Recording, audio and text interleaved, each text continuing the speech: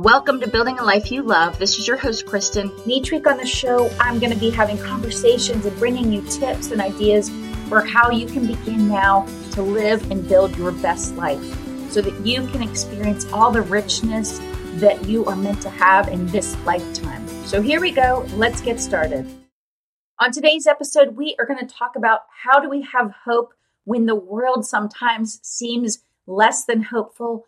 How do we step out in our purpose and build our lives around the work that we really were called to do? We are going to talk about how do we create our legacy in the world with the people that we impact, the people that we, speak into their lives. I hope this episode will lift you up. I hope it will encourage you to step out and do even more that you feel called to do. So take a listen. Hi, today on the show, I would like to welcome Aaron Daigle. He's an international speaker and multi-book author and the host of a growing YouTube channel. His wife, Cecilia, is a marriage and family therapist. They pastored a church, but now do marriage coaching and seminars while preaching in various churches and creating YouTube videos that help Christ followers grow in their purpose. Welcome, Aaron. Thank you so much. It's a pleasure to be here. I am so looking forward to this conversation. I think the way that the last 2 years have gone, I think a lot of us could use a little more faith and a lot more hope. So I'm excited for this conversation. Can you start with just telling us a little bit about what you've been up to and then what you've now transitioned into doing in your life? Yeah, totally. So to start out, I'll give you some context. Whenever I was growing up, I was around the things of God and church and all. But when I was 12 years old, God spoke to me and said He would use me in ministry. I would travel and be a missionary and go to places where they didn't speak my language. And I just really had a lot of hope for a pretty bright future. And then not long after that, someone broke into the house in the middle of the night, raped my mom, and I was there. I witnessed the entire event, and I was very upset with God for allowing this to happen. Tying that into the abuse from my dad and the abuse from different stepdads, I just got to a place where I was done with God. I was upset with Him and decided I wasn't going to give my life to God or do any kind of ministry like that. So I quit going to church and ended up in the streets at 14 years of age. I was selling drugs. I was on drugs and in and out of juvenile detention, rehab, different programs for youth, trying to get me on track. My mom was always doing her best to get me back on the straight and narrow, but I constantly fought it. And when I was 17 years old, I came across a Spanish-speaking girl in my junior high or high school. And I was like, man, I got to learn Spanish so I can flirt with this girl. And I was also a rapper at the time, selling little cassette tapes, actually. We would make cassettes, record over them, and sell them on the school campus. And I decided I'm going to learn Spanish so I can talk with this girl and I can make these rap CDs in Spanish. So I got the Complete Idiot's Guide to Learning Spanish. And started reading it and taking Spanish in school. Well, I found out there was a Spanish church in my city. So I went there, not for God, not because I wanted to change my life or anything like that. I just wanted to learn Spanish. So I was hanging out at the church, and over about a year, my heart started softening, and I just really began to feel God again and really feel Him pulling at my heart and wanted to give myself, my heart, my life back to Him. And I did. And not long after that, I started getting involved in ministry. At the same time, my Spanish teacher was very strict, but he had like every student's best intentions at heart. And I really connected with him. And I just made the decision that I would do two things, that I would become a minister so I could help people like my pastor helped me. And then I would become a high school teacher so I can help people like my Spanish teacher helped me. And that was it. I changed everything, started going after my schoolwork, the things of God. Went to college and got a degree in English and concentration in Spanish. I was completely fluent in Spanish by the time I even started college, but studied it just to qualify to become a teacher. And at the same time, I was working in my local church and doing youth ministry and small group ministry and pastoring, or helping my pastor lead the Spanish church. And anyways, I graduated and went to grad school while teaching. I taught for 2 years junior high in Section 8. It was very, very challenging, but I did enjoy working with the students. And I taught 3 years in high school. The same Spanish teacher became the principal and hired me to work for him in the school where I had taken his class in. And I worked 3 years at that high school. And during this time, I was pastoring a church. But all the while, deep inside, I kept feeling like I remember when God called me to travel, to be a missionary. Like, this is really the ultimate goal. So I started asking, how can I make this happen? How can I make an income, but still have the freedom? How can I be in ministry, but not be tied down either to a church or to a job? And I felt like the Lord had led me to quit my job teaching, but I was terrified. So I was like, I'm going to wait one more year just to make sure this is God. And I did. I waited. But that last year, I was just uncomfortable. I wasn't happy anymore. And I knew I needed to do something else. So I left teaching and I launched off and published my first book and started working a little bit on social media. And I did all this with the expectation of I'm going to quit my job and I'm just going to open up my online ministry and I'm going to be a millionaire by the end of the year.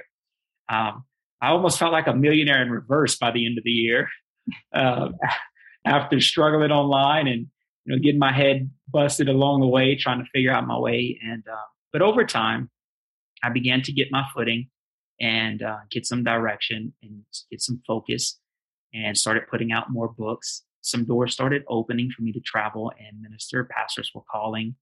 Different leaders in churches were calling from different countries, different states.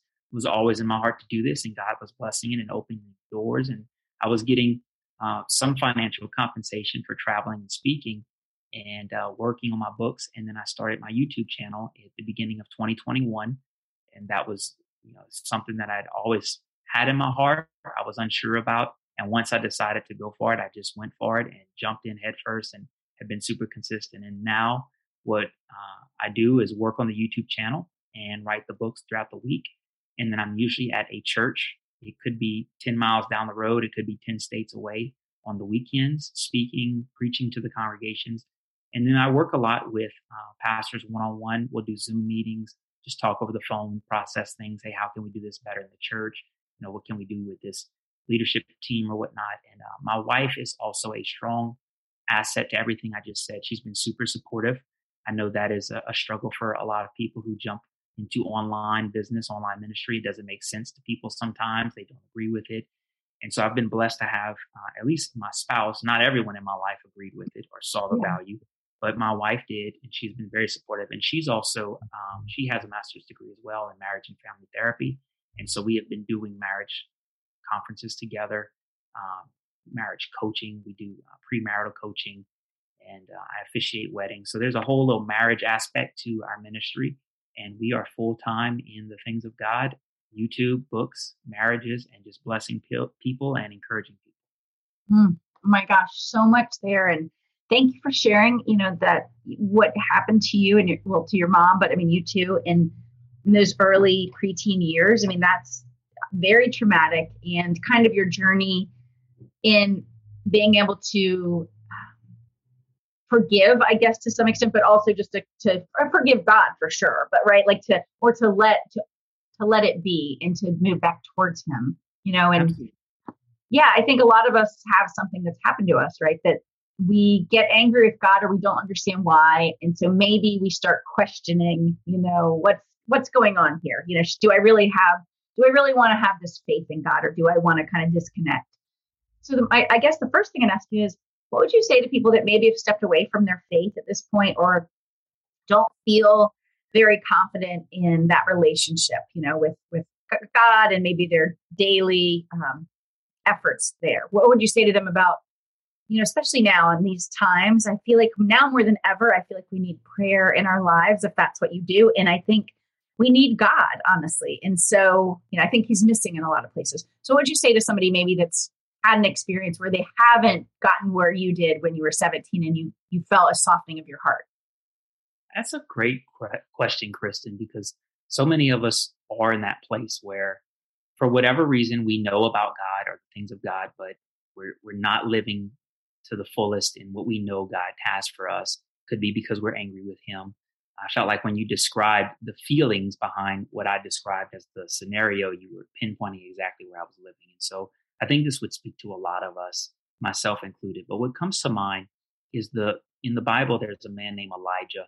He does a really awesome thing. He challenges prophets of a false god, and calls him out to a contest. And he says, if your God's real, let him answer by fire. If mine's real, then let him answer by fire. And at the end of the whole situation, the other prophets are embarrassed because their fake God doesn't do anything. And Elijah's God, the God of the Bible, actually does consume the fire, the sacrifice with fire. And this is a great feat. It's a great accomplishment.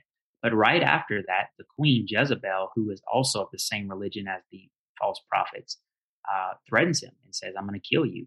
And so he takes off running, completely afraid, goes out to the wilderness by himself, sits under a tree and says, God, just take my life. And he's completely out of the will of God because God shows up and he asks him, he says, Elijah, what are you doing here? So that's a clear indicator that he was not in the will of God, that he had ran from the things of God right after having a wonderful experience with God. And you see that God is showing up. God sends an angel who feeds him, wakes him up. He says, arise, get up and eat because the journey ahead of you is too great. You're not going to be able to make all these goals and all these things happen that God has for you if you stay right here in this cave. And I think that's what you're asking right there is what about those of us who are in that cave, who we, like Elijah, had that type of experience, but some kind of good encounter with God, but now we're feeling isolated or depressed or disconnected. Mm-hmm. And the one thing that comes to mind is this right here, that just because I'm running from God doesn't mean he's running from me. He's actually running towards me. God was pursuing Elijah even in the worst of the worst. And this ties into something that seems to shock people when I share this story, because it's like, wait, God would do that? Like, yeah, he would. During the time I was on drugs, I remember sitting in a circle. I would smoke weed. I was passing it to one of my friends, and I was watching him hit the blunt and start choking. And in my mind, in my heart, I could feel God telling me, Aaron, I called you to travel and be a minister and to speak to other countries. And like, why are you sitting here doing this? I have something better for you. Like right there, while I was deliberately getting high, deliberately doing something I knew I shouldn't be doing, God was reaching for me. And so that listener here on the show, I want to encourage you that you may be away from God. You may feel like you've been disconnected. There may be an event like the rape with my mom, something that triggered the disconnect. But God is chasing after you. The goodness and the mercy of God will follow you all the days of your life. And the fact that you can feel that voice and that conviction just speaking to you is a clear indicator that God is still reaching for you, that he still has hope for you, and that he has plans for a bright future ahead of you. Oh, that is so good. And yeah, I so agree. I mean, it's so easy, right, to have that happen where we, let's be honest, we're humans. So there's even an ebb and flow for many of us, where we, you come in and out, or maybe every day you have a daily practice, that gets you closer to God with, you might pray or read the Bible, but then there's other seasons, I've had this happen to me too. Even if it wasn't something huge where I was angry, it was something hard, or I just got busy and I prioritized, or I wasn't prioritizing my faith, pieces of my life or my day above other things. I thought I was, until you look back and realize, oh, I didn't do that for a week. And how did that go? So I think it's important to remember, just because we aren't at a place where we're, practicing our faith and we're trying to enrich our relationship with God, doesn't mean we can't today or tomorrow or next week. We can keep revisiting this and then making a choice to show up. But I think it's so important what you said, which is we're being pursued. It's just that often we're ignoring that pursuit that God is sitting there trying to whisper to us. And I know it's taken me years to move into a bigger role with my faith inside of the work I'm doing, in the world. And I share this on my other podcast, Spark of Faith, which only came out in December. But a month ago, I had something happen to me where I was laying in bed at 6 a.m. And I know my husband's alarms were about to go off. I'd heard my son's alarm go off, but I was awake and I was thinking about that podcast and this one and just everything I do. And my husband uses the old clock radios and his phone, but the clock radios are just buzz, buzz, buzz. For over 20 years, I hear mostly buzz, buzz, buzz, right?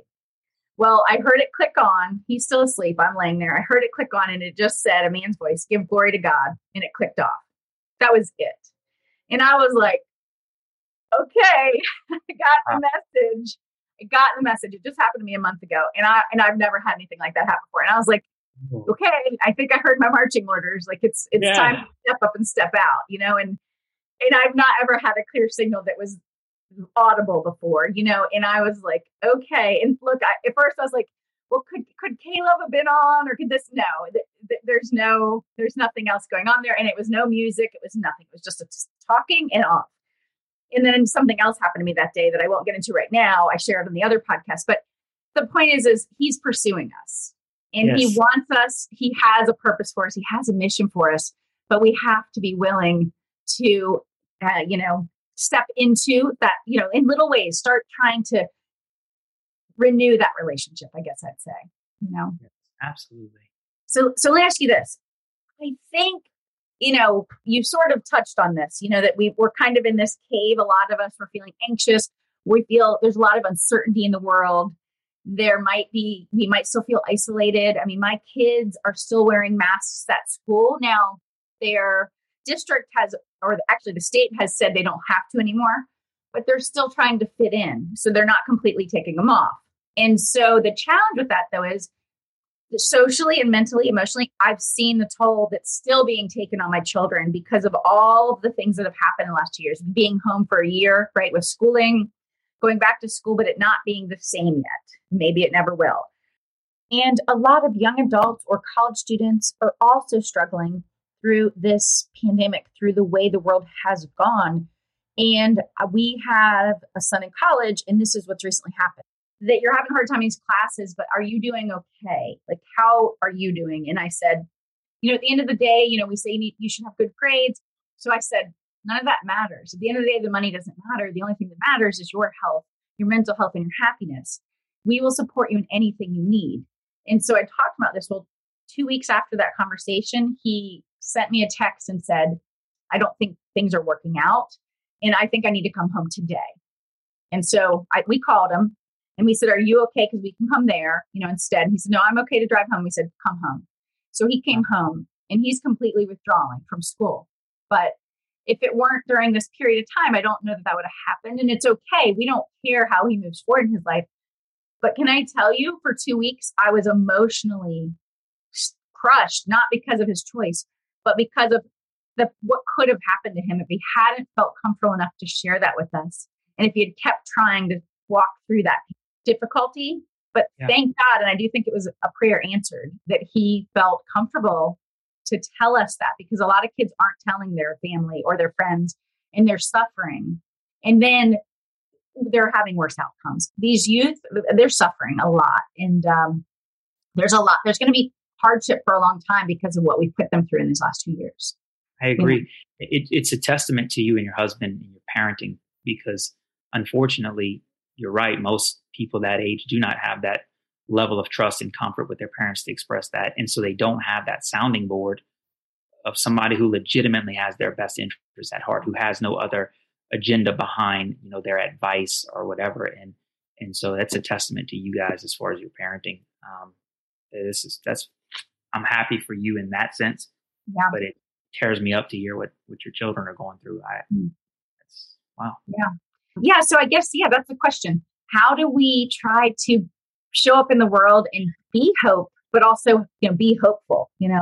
Is there anything that you would recommend to people, that you find works or that's hopeful to you? Great question, Kristen. The Bible says that God has not given us a spirit of fear, but of power and of love and of a sound mind. And so we are not going to change what is happening around us and everybody else's opinions and the pressure that is coming at us from society. We can't make everyone else see things the way we see it. The only thing we have control of is our own internal world. And when the Bible speaks about fear, it's talking about something that is happening inside of us. There are things around us that can cause us to feel afraid, but it's kind of like the concept of, someone cuts me off in traffic and I say, oh, you got me so angry. No, they didn't get me angry. I chose to get angry because of the external stimulus. And so there's all kind of external stimulus or stimuli around us that are creating this environment that that induces us to feel fear. And what the Bible tells us, he says, now on the inside of your heart and in your mind, I did not put that fear in you. Instead, I've given you these three things. I've given you power, love, and of a sound mind. So the way to break that down and understand what it is we do have and how to have this power, love, sound-mindedness in spite of the fear in order to thus have hope in this world is to see what is at stake here. What is God telling us? That we have power, we have love, and we have a sound mind. Well, for power, I'll give you a little, maybe a humorous example, but preachers a lot of times talk about playing golf and reading books and stuff. I do read, but I do not play golf. I think golf is absolutely boring, whether you're watching it or playing it. However, I do have a sport. I love martial arts. I do jiu-jitsu. So I preach on the weekends and I fight during the week. Little strange combination. But the wonderful thing about jiu-jitsu is that it is a power, that it is body techniques, body leverage, but mechanics to where, a smaller person can defend against a bigger person. I know women in our gym who are smaller than me who have trained and can really hurt me if we were actually in a fight. I mean, they win every time. And so there's a power there. And so when, recently I was at a family Christmas parade, and there was a gentleman at the parade who got very irate and upset because the little kid that was with me and my wife went out in front of his kid and grabbed some beads, and he was making a big scene. Real tall, real strong guy. And he just, somebody's going to go to jail today and, blah, blah, blah. And I didn't even pay him any attention. It didn't bother me one bit because I knew deep down inside that if we were to get in a fight, I could hurt him. I could bring him to the ground, pin him down, because I have a power. Therefore, inside of me, I wasn't concerned. I say that to say this. When God says, I've given you power, he's telling you, I've put something inside of you that is greater than all the stuff that's going on around you. That you have something that can control, that you don't have to be afraid. You don't have to be awake worrying. You don't have to be anxious, although that is our natural tendency. That we can stop that. We can put the brakes on that and we can say, no, I'm in control of my feelings. I'm in control of my thoughts, and I can harness this in. I can stop this. I don't have to give myself over to this. And so we have to, first of all, see that hope is possible, is what I'm trying to communicate. We have to realize that we're not stuck, that we don't have to be afraid. The second thing there, he says, is that he gives us love. Now, there's another verse in the scriptures, it's in 1 John, that says that perfect love casts out fear because fear has torment. So then I want to ask, what is perfect love? Well, another Bible verse says that God is love.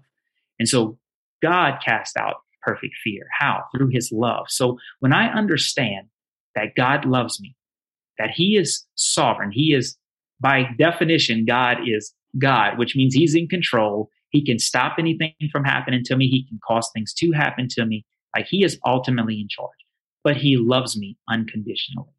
And that is something that is difficult for us to understand because we don't love unconditionally. We love conditionally. The small exception is, in most cases, is that of a parent. But, beyond that, we always, I love you if, I love you as long as. Mm-hmm. And God's not that way. He loves us unconditionally. So I say that to say this. If God loves me and I get sick, I know that God's in control, and he could have stopped it, but he didn't. So I trust him. I trust that he is in charge of my life, and he will not let something happen to me that should not happen to me before it's time. Nobody can do anything to me that God does not allow. Nobody can hurt me in ways that God does not allow them. And so his love for me casts that fear out. I have hope, and I can stay focused and stay strong in this world in spite of all the craziness going around me, because I know that God loves me. He's got me. And then finally, it says that he has given us a sound mind. Sound-mindedness ties into the last part of the verse from 1 John, where it says that perfect love casts out fear, but fear, because it says fear has torment. Now, torment is not torture. Torture is physical. Torment is mental. Torment is what's going on inside of my mind. It's me playing over and over, what they think about me, or how are they going to respond if I vocalize my opinion on this? Or, and I go over all these things and mull over all these what ifs and these worst case scenarios and what's going to happen if, and that's torment. It's inside of my mind. That's what the Bible says, that fear has torment. But then he says, you have not gotten fear from me. Instead, you've gotten a sound mind. Sound-mindedness says, you know what? It doesn't matter what they think. You know what? I have a right to my own opinion and to voice that, as does the other side. Sound-mindedness keeps me level-headed when there's a bunch of crazy, not level-headed thoughts and ideas just bombarding me. And so we can have hope because God didn't give us fear, and we can take charge over our internal world and choose to have hope. Mm. Oh my gosh. Yes. That's amazing. And, I think the thing is I've even had friends say to me, I'll be going on a walk with a couple girlfriends. This was months ago, during more of the COVID stuff going on and just some other uncertainty in the world. And they said, like, how do you seem hopeful when things don't seem hopeful? And, of course, I'd say one of the reasons is my faith, but beyond that, it's daily things we do that let us have that reconnection, that resetting, and then that slowing down to realize, like, hold on, how are we showing up into our day? And so for me, and I'm sure you have some of these too, it's what are the practices I'm putting into my day? So is that prayer and maybe doing a prayer journal? Is it having quiet time just to, let me kind of get centered? But I would say if people aren't feeling the things you just mentioned, the sound mind, hope, and love, or not fear, I would say, look at your schedule and can you add in these small things, right? And it doesn't always have to be you're reading the Bible or a little verse of scripture. It could be a quick devotional. It could be talking to a friend that's encouraging you, right? It could be slowing down or canceling something because you need a break, right? You've overdone your day, of too much. So, that's one thing I'd say to people is if you're not feeling those things, one reason is because we need to alter our schedules, or our life. Absolutely. 100%. Sometimes we're doing too much of things we shouldn't be doing. Sometimes we're not doing enough of what we should be doing. And I couldn't agree with you more. 100% altering the schedule would definitely clear up some of the confusion and give us some clarity. Yeah.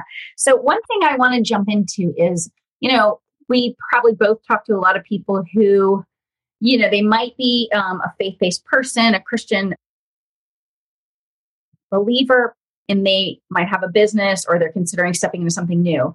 But this happened to me before where I felt like my business roles or, my business and then my faith role felt very separate, and I didn't really know how did those come together, so I was kind of fragmented. And you and I, before we started recording, talked about this, where it's just been over the last couple of years and even in the most recent months that it's clicking where it all is coming together as just Kristen, right? As all my parts, instead of, at work over here, I'm still a believer, but it doesn't really come into my day. So my two questions are, what do you have to say about that? Like, how do we have an integrated life, for all the parts of us and in what we believe?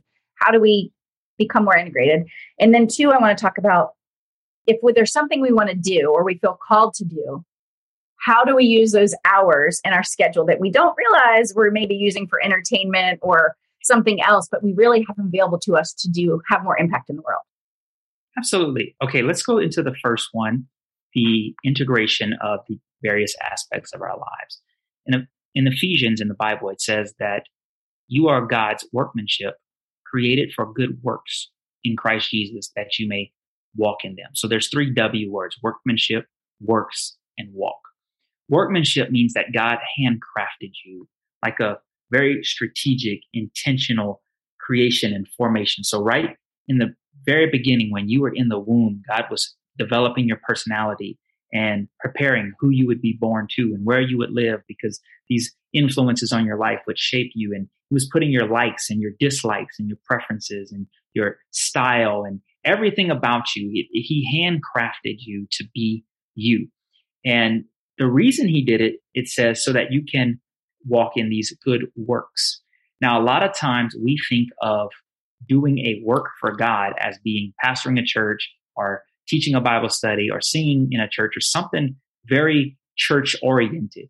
But here, when the Bible uses the word works, it's referring to any sort of endeavor. It can be plumbing, it can be parenting, it can be tutoring somebody. One good example right now I'll use to talk about works is I have an invitation to go out and speak in Brazil. I'm fluent in Spanish, but I cannot speak Portuguese enough to preach in Portuguese. They don't have an interpreter for me, so I will have to preach in Portuguese. And I'm closing in on just a few more months out before I go. So every morning I'm studying Portuguese. Now, my question is that ministry? Is that part of who God created me to be, or am I wasting my time? Well, given the context, I believe that studying Portuguese is as unto the Lord, and so the same deal applies across the board now. If we have children, then parenting becomes our works unto the Lord. It becomes our ministry. If we chose to get married, then our responsibility to our spouse. There are so many scriptures across the Bible about how we treat each other. As a matter of fact, it tells men to dwell with your wife with understanding so that your prayers be not hindered. So there's a direct link between your domestic relationships and how you treat each other in the home to your direct relationship with Christ. The word works also refers to entrepreneurial endeavors. It can be starting a business. It can be, churches need money. We need to have the lights on. We need an AC in the summertime, at least down here in South Louisiana. And so, that doesn't happen with money growing off trees and falling from the sky and angels showing up and paying the bills. And so somebody needs to know how to invest or have multiple streams of income. And all these things work together to create the body of Christ. And so there's all kind of places and roles that we have. And the Bible then says the last W word is that we walk in them. In other words, that we live them out. And so I really struggled a long time, particularly when I was teaching. I was working for the school board at the time, and I was like, I don't want to be doing this. I want to be doing ministry. And then it finally dawned on me that, well, if this earning income for my family, providing for my wife, helping these kids, grow and learn, and if this is where God has me right now, then this is ministry. This is who I am. This is what God called me to. And so for me, when I wake up in the morning and spend time praying with God, that's my connection with God. But when I have dinner with my wife and turn off the phone and ask her about her day, that is the same Aaron as unto the Lord, because I'm married, and so it's just a part of who we are. And I think we fragment these areas of our lives and sort of make them compete. We'll put our parenting against our spouse responsibilities, against our work responsibilities, against our church life, and then start, pitting one against the other, and one starts suffering and the other starts struggling, and one's doing good. And really we're called to walk in the role of living in the moment and being who God called us to be at that time. And so if I'm supposed to be spousing to my wife right now, then that's what I'm going to do. Right now, I need to be working on this podcast. I'm living in the moment, but I am who God created me to be, and whatever endeavor God puts in front of me, the Bible says, whatever your hand finds to do, do it with all your might. And so just work enthusiastically unto the Lord in whatever endeavor is in front of you at the time. Yeah, that's good. And then what would you say? So you've written several books, you've started this YouTube channel, so you've launched things, right? Beyond being ministering in a church and beyond being a teacher, which are both amazing things as well. But what would you say to somebody that has something on their heart to step into, to do? It might be write the book, start the podcast. It might be adopt a child. It could be a million things. And they say, I just don't have the time, or maybe they're getting stuck, they're stalling out. But what would you say to us about how do we actually make that happen? So, okay, there's a couple of angles to get into regarding that. And I think it's a very pertinent question, because all of us have something we're striving for, or at least want to reach more. If we've accomplished everything and we're fully satisfied, I would think that we've completely fulfilled God's purpose for our lives. And I think we'd be already up there in heaven with him by that. Yeah. So there's definitely in each and every one of us that desire to reach out and strive for more. If it is a time thing, if it is legitimately like, I do not have the time, then I want to encourage this concept. I'm working on a book right now called Good versus God. And it's easy to scrap off of our calendars things that are not good, things that aren't right for us. Like when you first start walking with God, okay, maybe I shouldn't be using drugs. I shouldn't be stealing. I shouldn't be sleeping around. I shouldn't be killing people. Like the obvious things that, okay. But then you start to get beyond that, and then God will start saying like, hey, you spend a lot of time watching that TV show. So it could be a wholesome TV show, but that doesn't mean it's a sin. It just means that it's something you're carrying around that is weighing you down. The Bible says to lay off the sin and the weight that so easily sets you back. And so sometimes, we have things in our lives that we don't realize are holding us back, because they're not bad things. They can be good things. The TV show is sort of a neutral ground, but let me take it a step further. What if you have a friend who you've been friends with for a very long time, but now at this season of your life, you're just not going in the same direction? And you mentioned all kind of ideas, starting a business, adopting a child. Maybe this person doesn't like children and they hate business and are afraid to be an entrepreneur. They want to be an employee. So every time you talk with them, they're discouraging your dream to start your own business or to adopt a child. Then that might be a good person, and it might be a good thing to have friends, and it might have been a good friendship during its time. But right now, it's no longer good for you in this context. And so there's a quote I try to live by from Bruce Lee. He said, "It's not the daily increase, it's the daily decrease. Hack away at the non-essential." And so I would start ruthlessly chopping away things, ruthlessly cutting things out of my schedule. I constantly fight this war. But if it is a time thing, then I would say start getting rid of good things so that you can go after great things. Yeah. And I think, I have been reading, one of the books I've been reading of many is the Ruthless Elimination of Hurry. Wow. I don't know if you've read that. It's by a pastor. I love the title. Yeah, it's by a pastor in Oregon, Portland, Oregon, I believe. And I know his name, I just can't think of it right now. But anyways, in the book, he basically talks about that I think in a year, and this is probably from a couple of years ago, this data point, we're spending more, the average person spending more than, for almost $800 hours a year on Netflix. And then young men, which my son are in that group. And I have to tell you, there's definitely times where this has been the case, although we try to, limit it. But, they say young adult, maybe it's by 21, the current men in that range, they're spending more than 10,000 hours gaming, which you could master almost anything. You could get a master's degree.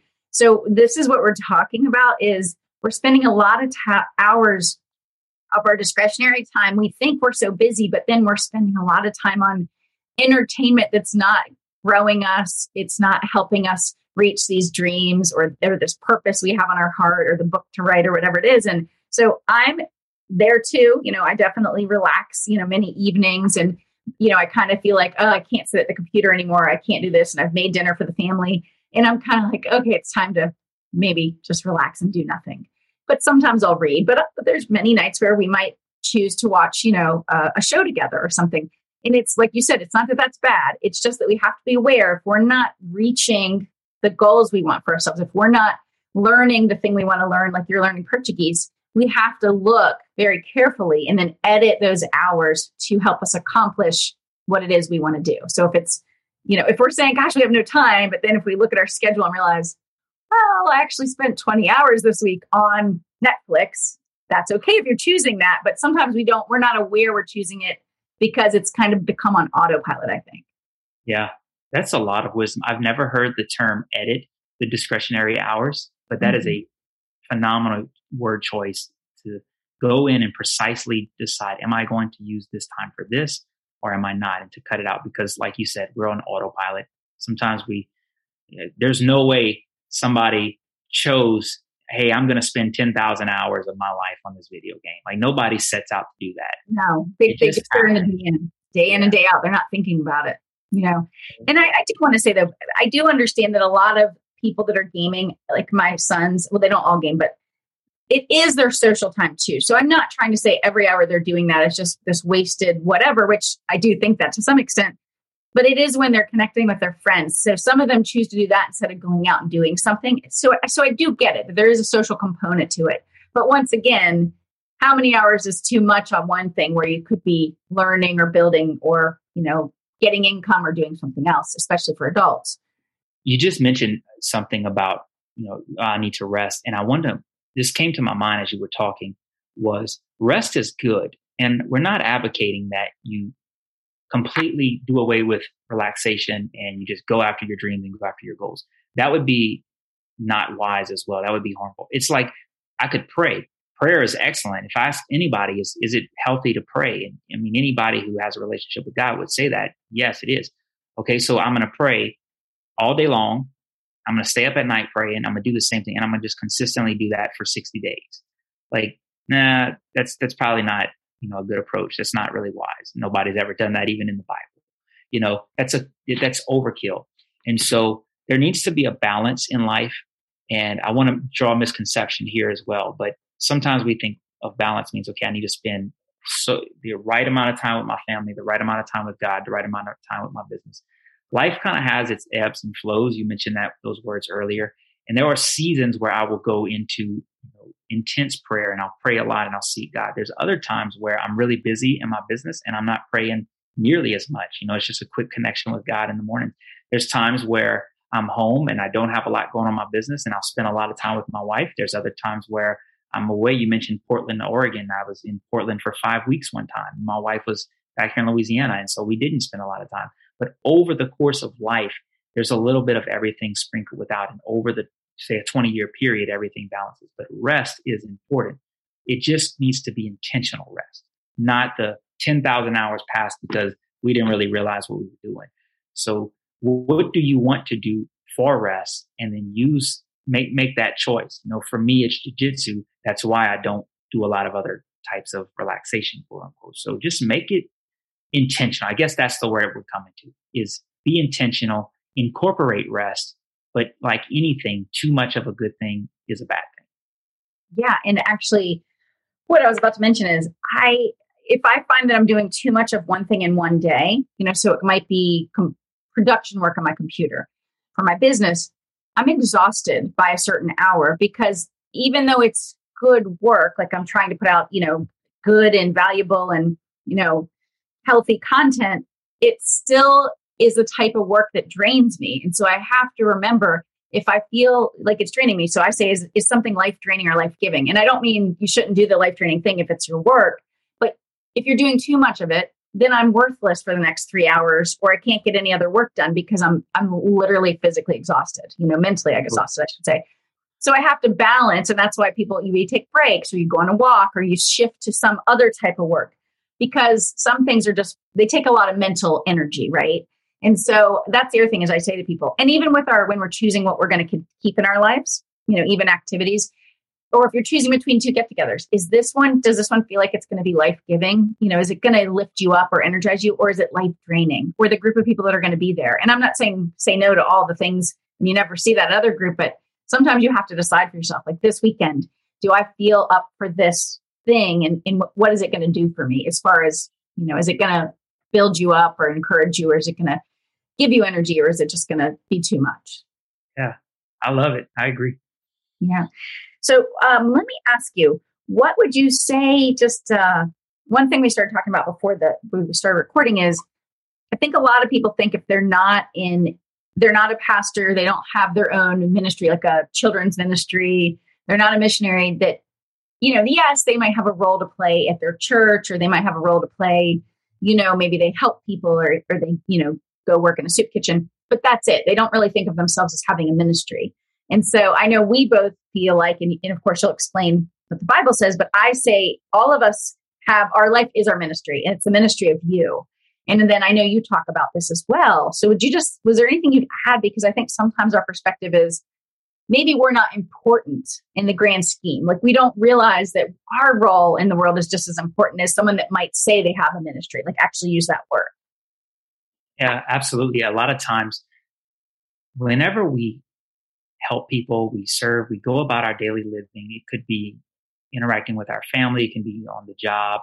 It can be in our classroom with our classmates or with the teacher. We don't realize the extent of our actions or our investment in someone. And we never know who we are investing in as far as God's perspective is concerned. I'll give you 2 examples. I'll make a personal one, and then I'll make another one which has been a super inspiring story to illustrate this point. Whenever I was going to that Spanish church, when I first started going, I was still using drugs. I would drink, and the church service started at 2:00 in the afternoon. There was a Hispanic family from Puerto Rico who lived in the neighborhood, and lady and her husband, they were in their mid-50s at the time. They would come every Sunday around 1:00 and they'd honk the horn and invite me to church. And some Sundays I would go with them. Other Sundays, if I drank that morning particularly, I felt bad about going. So I was hit or miss, and I would go out and I would say, "Oh no, I'm not going. I'm sick today," or something. And they would leave, and they just really invested in me. They let me go to their house, and they would feed me and talk to me about the things of God. but they never, as far as the outside looking in, yeah, they've done different things in their church. The husband did. The woman has, helped and been a great Christian lady and faithful. But, I mean, they're getting older now. And I wouldn't look back and say, oh, they were like, a Denzel Washington or a TD Jakes or like somebody famous or somebody rich or somebody with this great spectacular thing. But they took a little kid in their neighborhood to church. They loved on me. They let me go to their house when I needed to get away from drugs and away from everything I was in. That's a whole topic for another day, but that's not just quitting a drug. It's changing a lifestyle. And to get into the things of God, a lot of times we have to get out of everything we know, everyone we know, and into a whole entire atmosphere. And they provided that for me. So I say that to say this. I have preached in multiple states. I have books on the internet. I have a YouTube channel that is growing. I've been in several countries. I've preached in communist countries. And all of that probably would have never happened had that lady not just said, hey, come have dinner at my house. Hey, would you like to come to church with me and my husband? And so everywhere I go, every life I touch, they're touching. They're a part of that. But at the moment, they didn't see that. They didn't know that. They were just being kind people, just doing something. So I say that to say, you may be walking down the street and you just might help somebody, or it might be someone on your job that you just invest a little time on encouraging word in. There's somebody in your house where you just keep pouring into that child and just keep, fighting for him and defending him and just teaching and loving and just disciplining and doing all the hard things that it takes to be a parent. But you don't know where God's going to take that child. You don't, and so just have that faith that God's in control and that he has a purpose and he has a plan. And whether we see the end from the beginning or not, if we're faithful, God will use what we have, and he'll blow our minds. I did tell you the second story, but I'll make it real quick. It was a missionary who went to Ethiopia. He went for years and years and years, and he never got a single person to come to church, never got a single person to give their life to God until the very end of his life. He got one Ethiopian guy who was willing to okay, I'll hear you out. And he would teach the man the Bible and you just loved on him. And so he had one person and gave his entire life to go and be a missionary in Ethiopia and one person. And then he died. And I'm thinking that he probably felt like a failure, like dying in Ethiopia with one person, Well, that one person his name is Brother Teklemarian, and he has seen millions of people come to God. He has some of the greatest outpourings of God's Spirit and just massive revivals all throughout the country of Ethiopia. And it's like the man did it, but he doesn't even know he did it, And so just be faithful and trust God with the process, and he'll work it out. Oh, I love that. I love what pastor and author Mark Batterson says about this. He talks about inheritance as sort of what we do in the world, right? On a kind of in our faith life. But then he talks about legacy, and legacy isn't just our dream. It's what we do in other people that allows their dreams to happen in the world. And it's exactly what you just explained about that person, which is we don't always know the impact we have through little conversations. He talks in his book about you don't know how one compliment will literally change the course of an entire person's life.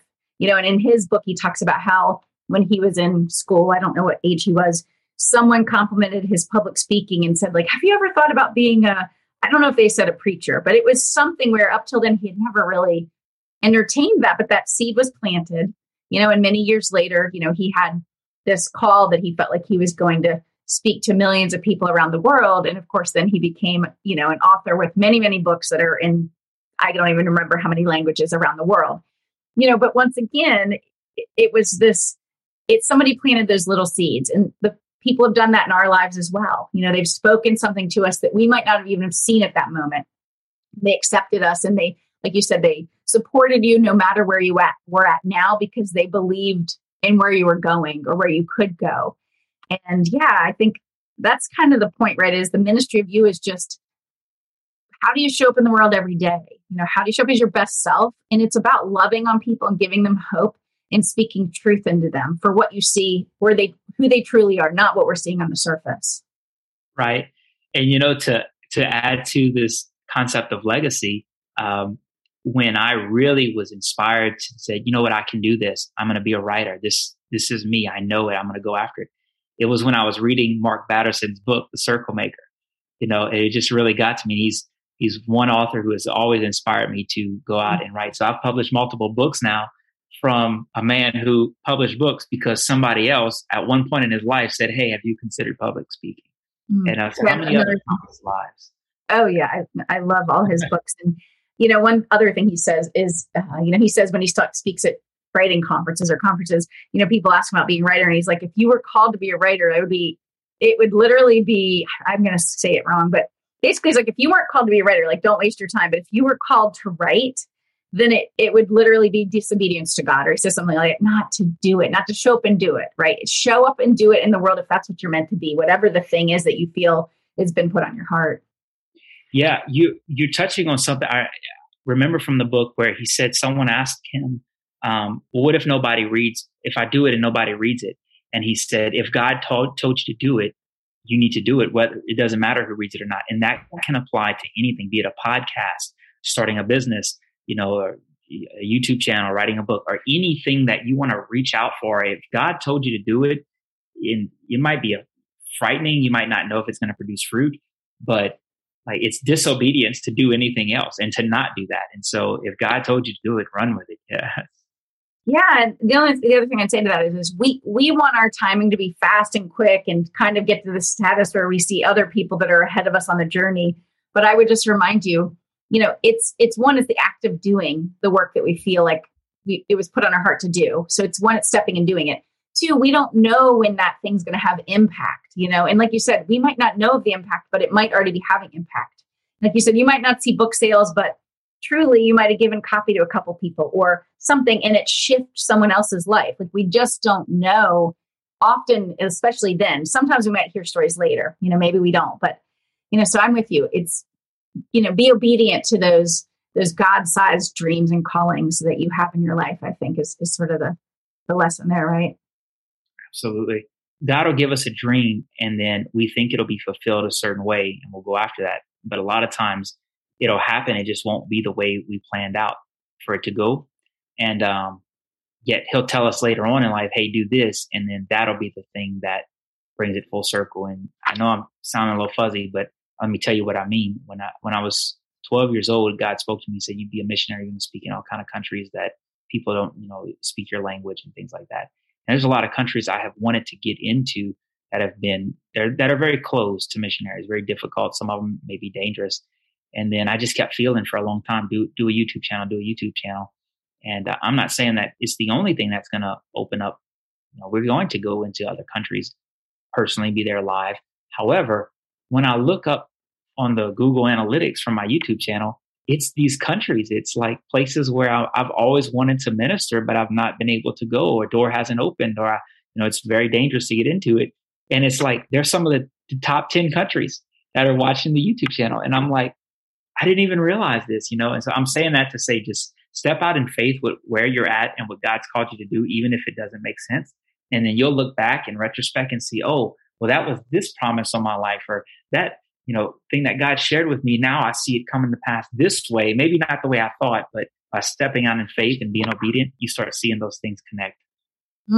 It's so true. And I just recently had shared something on my podcast numbers, I'm still in the earlier season, right? So there's still plenty of growth that I'm working towards having, both with audience and download size.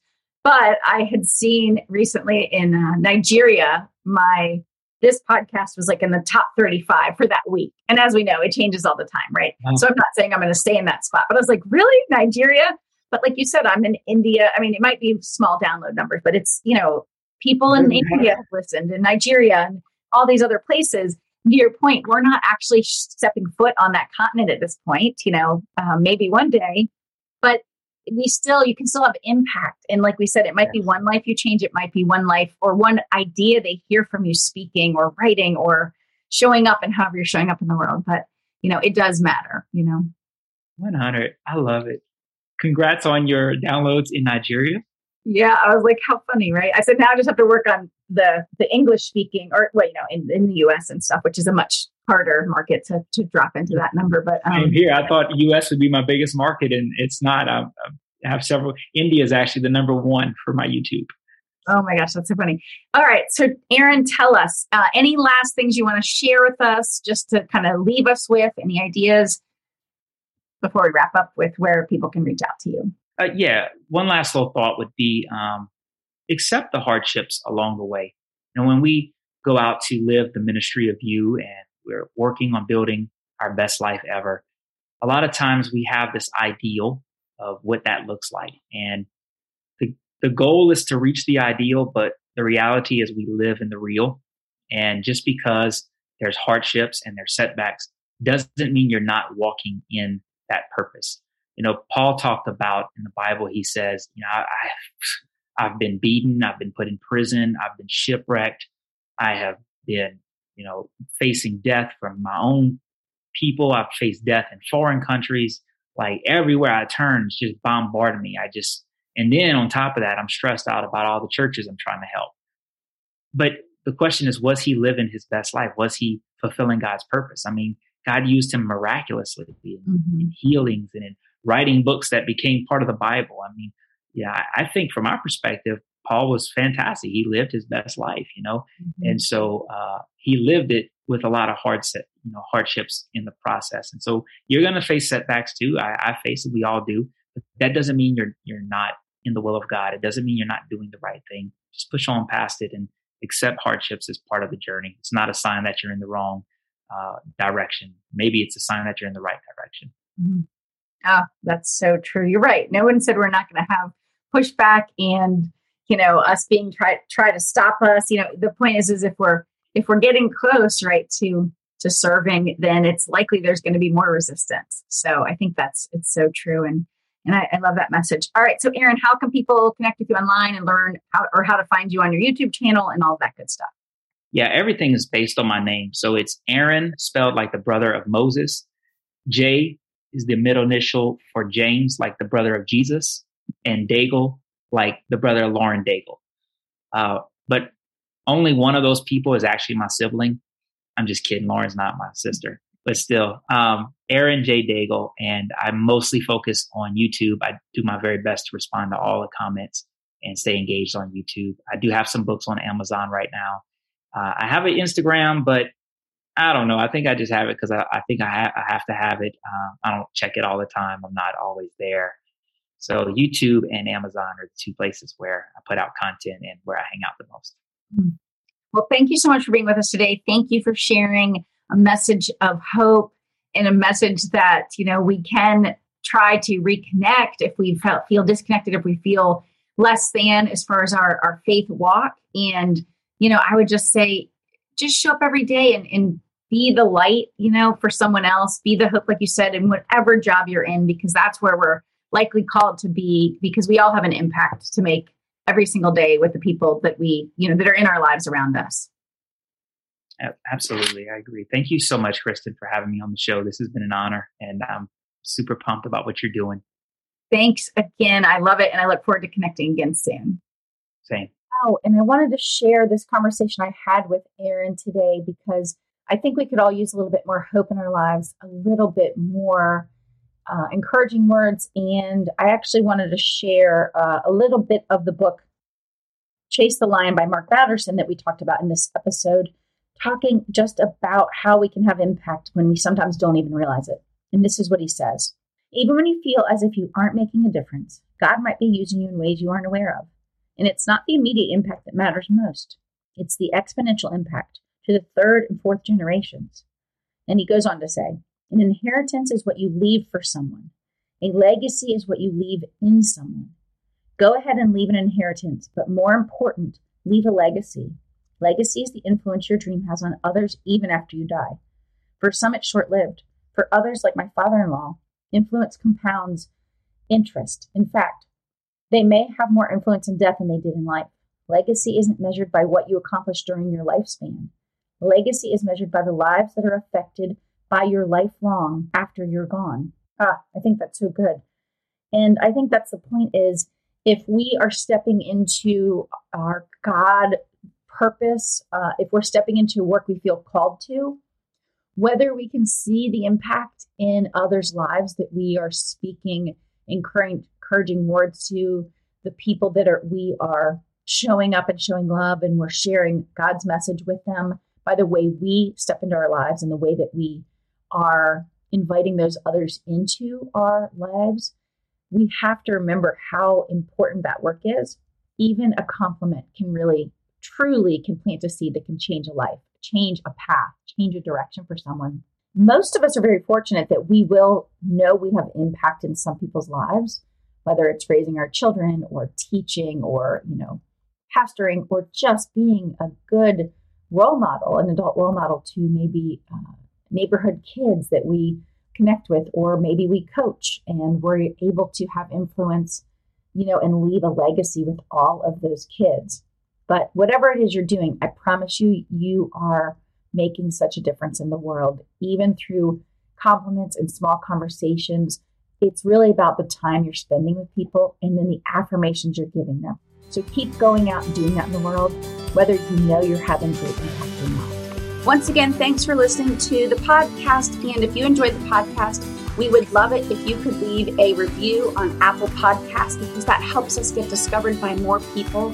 We'd also love your feedback. So email me at Kristen@KristenFitch.com or DM me on Instagram. I'm at KristenFitch, and let me know what ideas for shows or for guests that you have. I would love to hear from you.